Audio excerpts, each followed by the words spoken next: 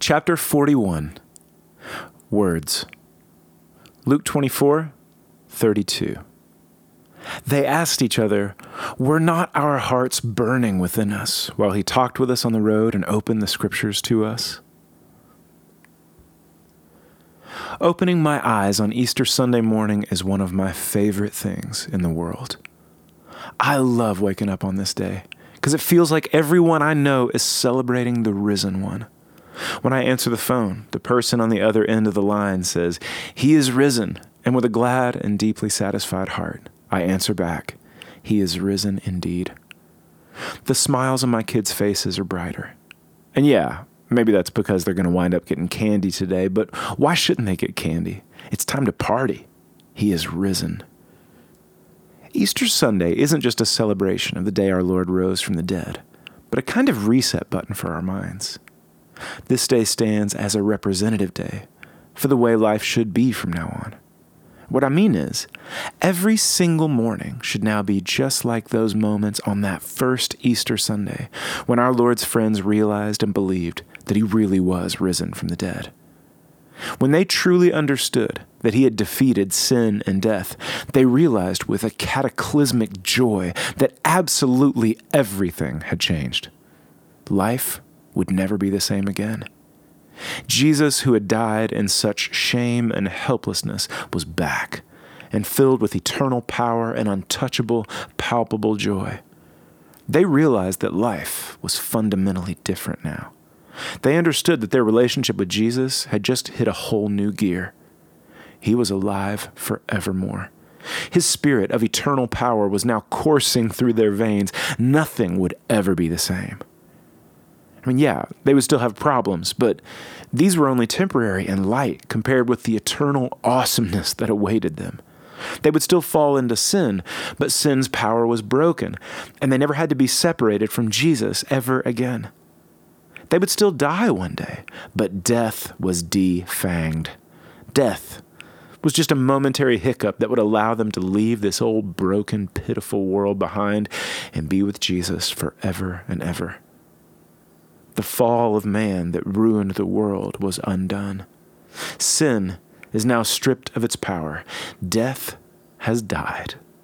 Jesus is alive and is making everything new. That first Easter Sunday morning didn't just give us a holiday to celebrate once a year. That first morning was our Lord planting a flag in the ground and claiming that every day from that day on would be his. Every day is new.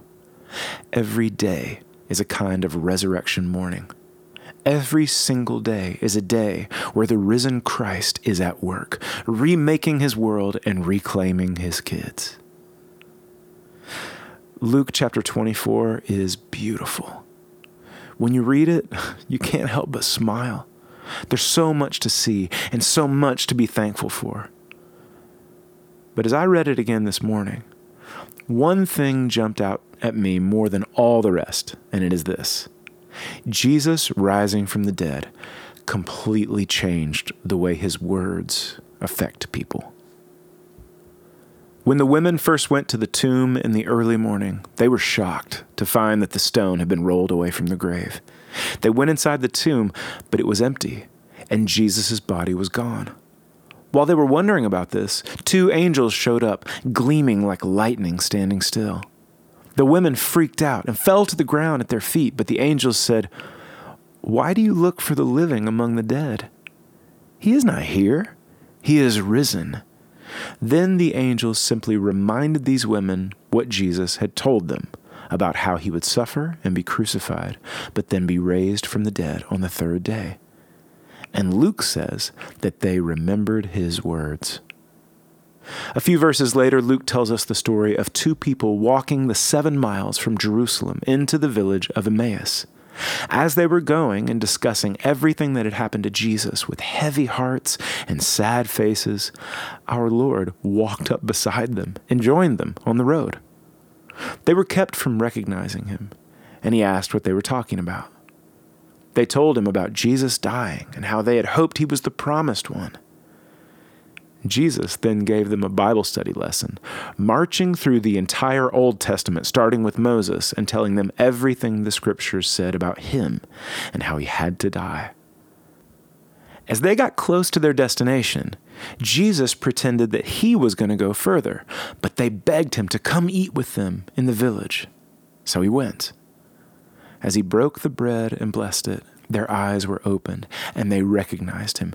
He disappeared, and they flipped out, rejoicing over what had just happened. Jesus was back. They laughed and said, "Were not our hearts burning within us while he talked with us on the road and opened the scriptures to us?" In the next scene, Jesus appeared with the disciples in Jerusalem. They were afraid, thinking he was a ghost, but he read their minds and said, "Hey, look at my hands and my feet. It is I, myself. Touch me and see. A ghost does not have flesh and bones as you see I have." Then he asked for some food and ate it in front of them. Luke tells us that Jesus then opened their minds so they could understand the scriptures. Jesus rose from the dead, and look what happened. The women remembered his words. The hearts of the two on the road burned within them while he opened the scriptures to them. Jesus opened the disciples' minds so that they might understand the scriptures.